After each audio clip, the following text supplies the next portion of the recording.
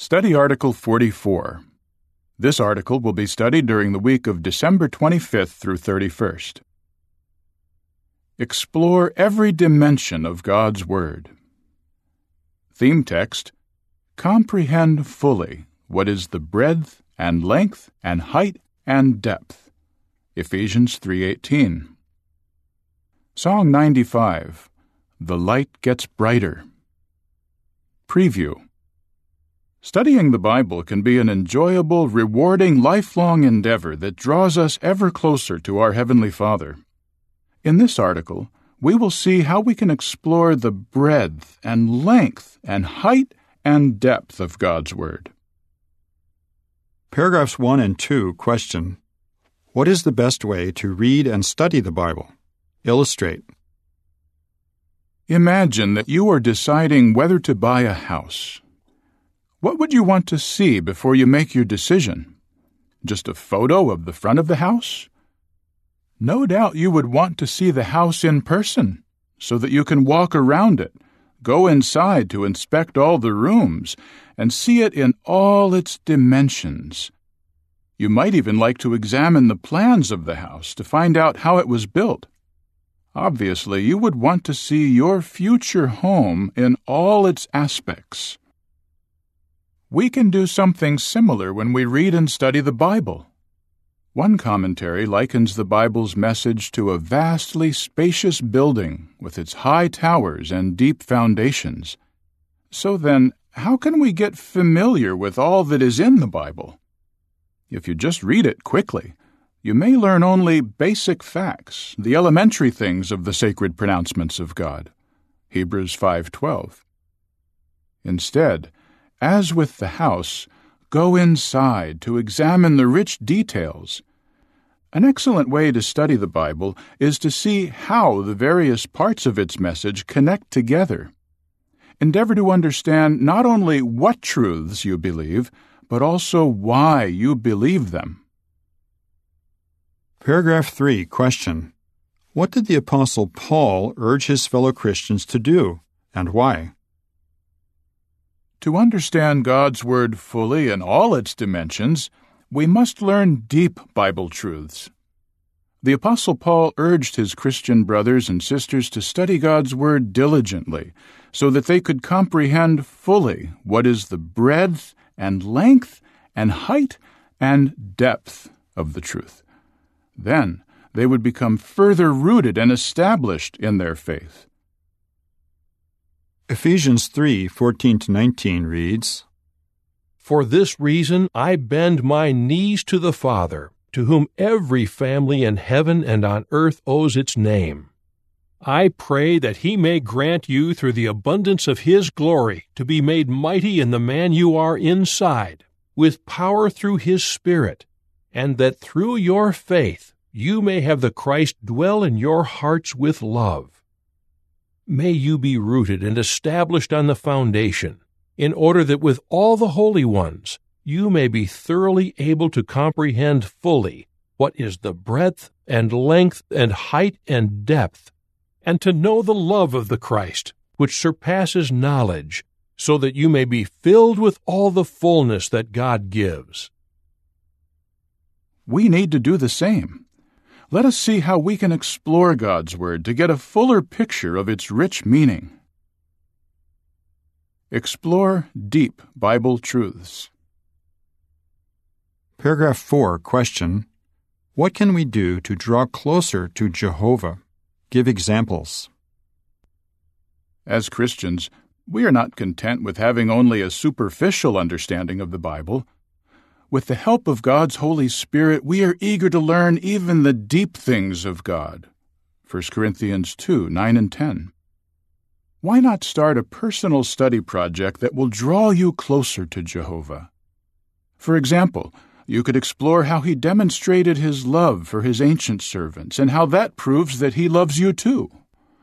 You might examine Jehovah's arrangement for worship in Israel and how that compares with the Christian arrangement today.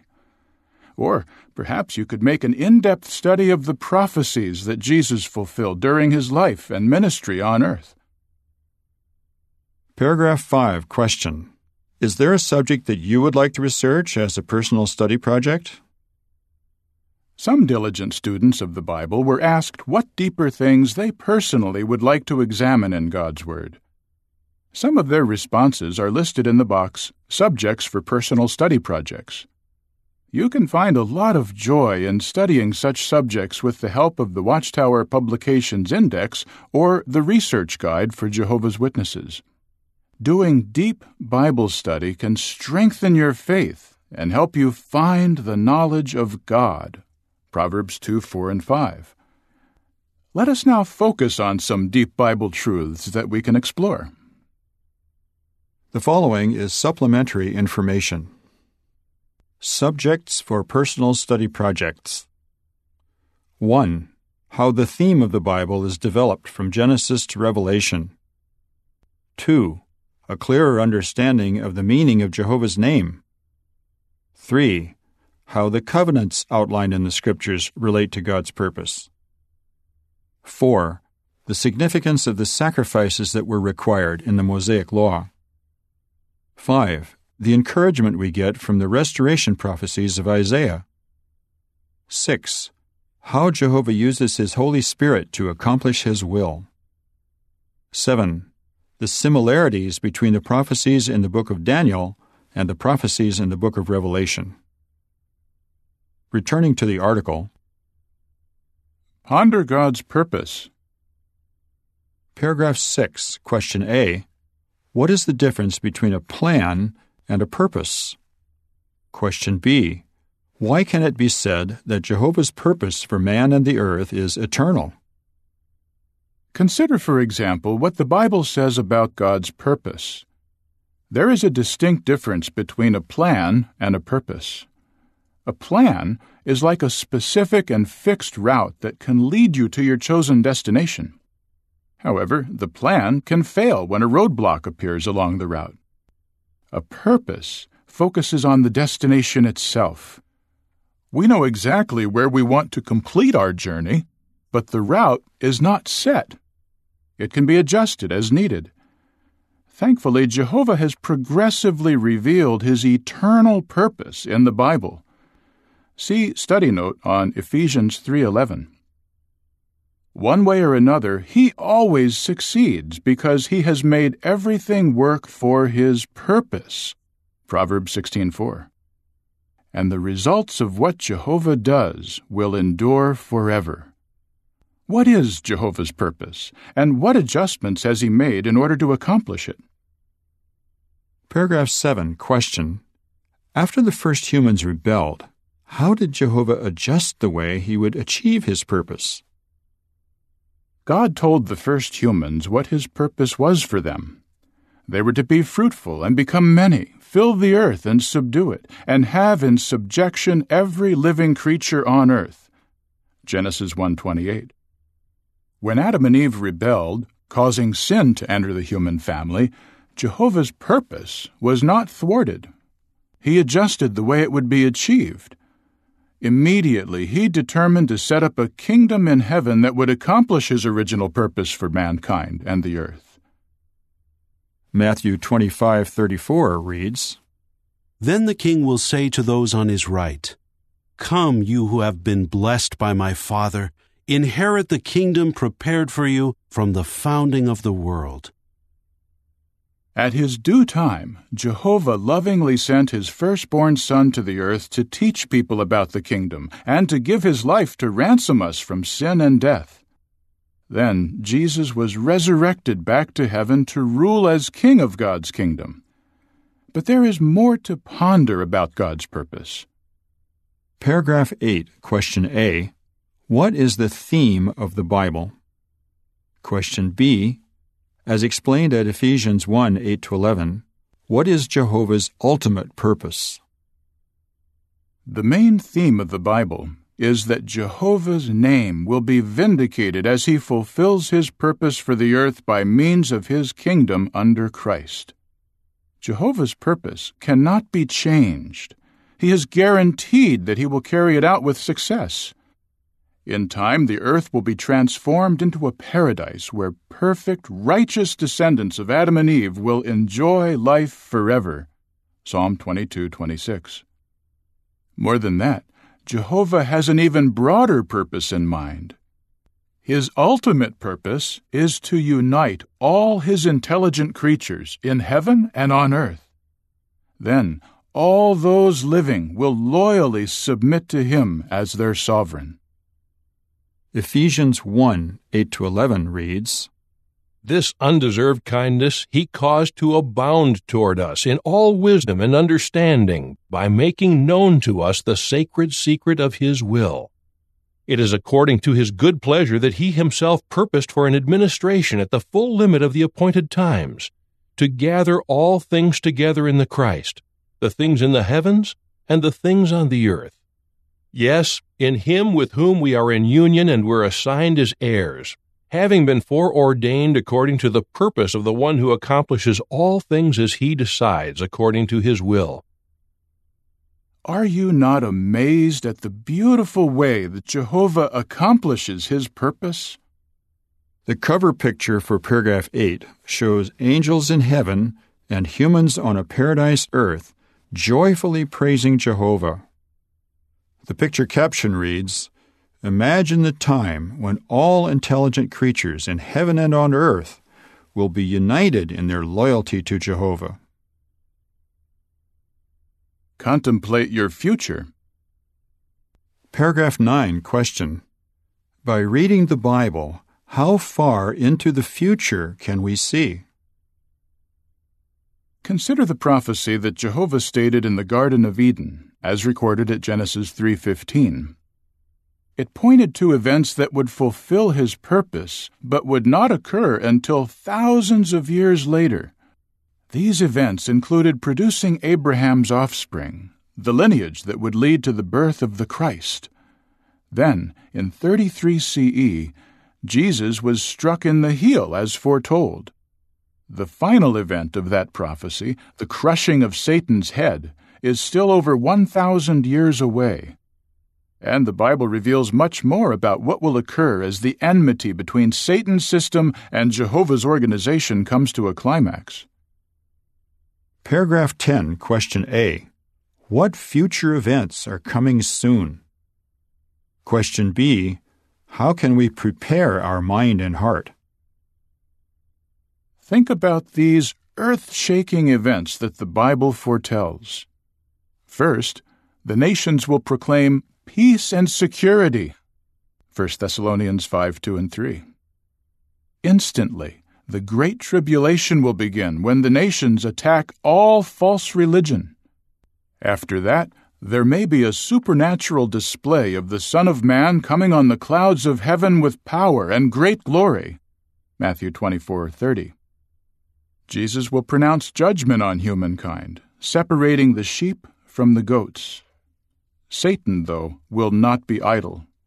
In his hatred, he will incite a coalition of nations that the Bible calls Gog of the land of Magog to attack Jehovah's pure worshippers. At some point, the anointed remnant will be gathered to heaven to join Christ and His heavenly forces to fight the war of Armageddon, the finale of the Great Tribulation. The footnote reads, To learn how to prepare yourself for the earth-shaking events that are coming in the near future, see the book God's Kingdom Rules, page 230. Then Christ's 1,000-year reign over the earth will begin. Paragraph 11, question. What does the prospect of eternal life mean for you? Now take a long-range view of the future.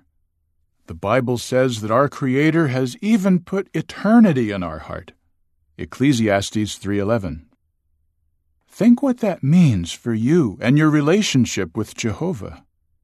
The book Draw Close to Jehovah, page 319, piques our interest by stating, after having lived for hundreds, thousands, millions, even billions of years, we will know far more about Jehovah God than we do now. But we will still feel that there are countless wonderful things to be learned. Eternal life will be unimaginably rich and varied, and drawing closer to Jehovah will always be the most rewarding part of it. Meanwhile, as we continue studying God's Word, what else can we explore? The picture for paragraph 11 depicts a brother using the chart The Message of the Bible in Appendix B1 of the New World Translation to enhance his Bible reading. Then, in a picture collage, we see the brother in the New World petting a bear cub alongside the cub's mother and another cub. We then see him using a telescope to observe the countless stars in the night sky. The picture caption reads, "How close will you feel to Jehovah after learning about him for billions of years?" Gaze high into the heavens. Paragraph 12, question. How can we gaze high into the heavens? Give an example. God's Word gives us a glimpse of Jehovah's presence in the heights above, Isaiah 33:5. The Bible reveals amazing things about Jehovah and the heavenly part of His organization. For example, we can read about the awe-inspiring things that Ezekiel saw when the heavens were opened and he began to see visions of God, Ezekiel 1:1. Paragraph 13, question. What do you appreciate about Jesus' role in the heavens, as explained at Hebrews 4:14-16? Think also about Jesus' role in the heavens as our reigning King and sympathetic High Priest. Through Him, we can approach God's throne of undeserved kindness in prayer and ask for mercy and help at the right time.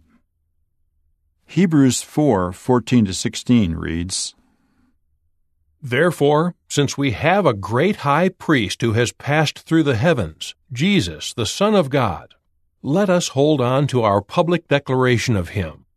For we do not have a high priest who cannot sympathize with our weaknesses, but we have one who has been tested in all respects as we have, but without sin.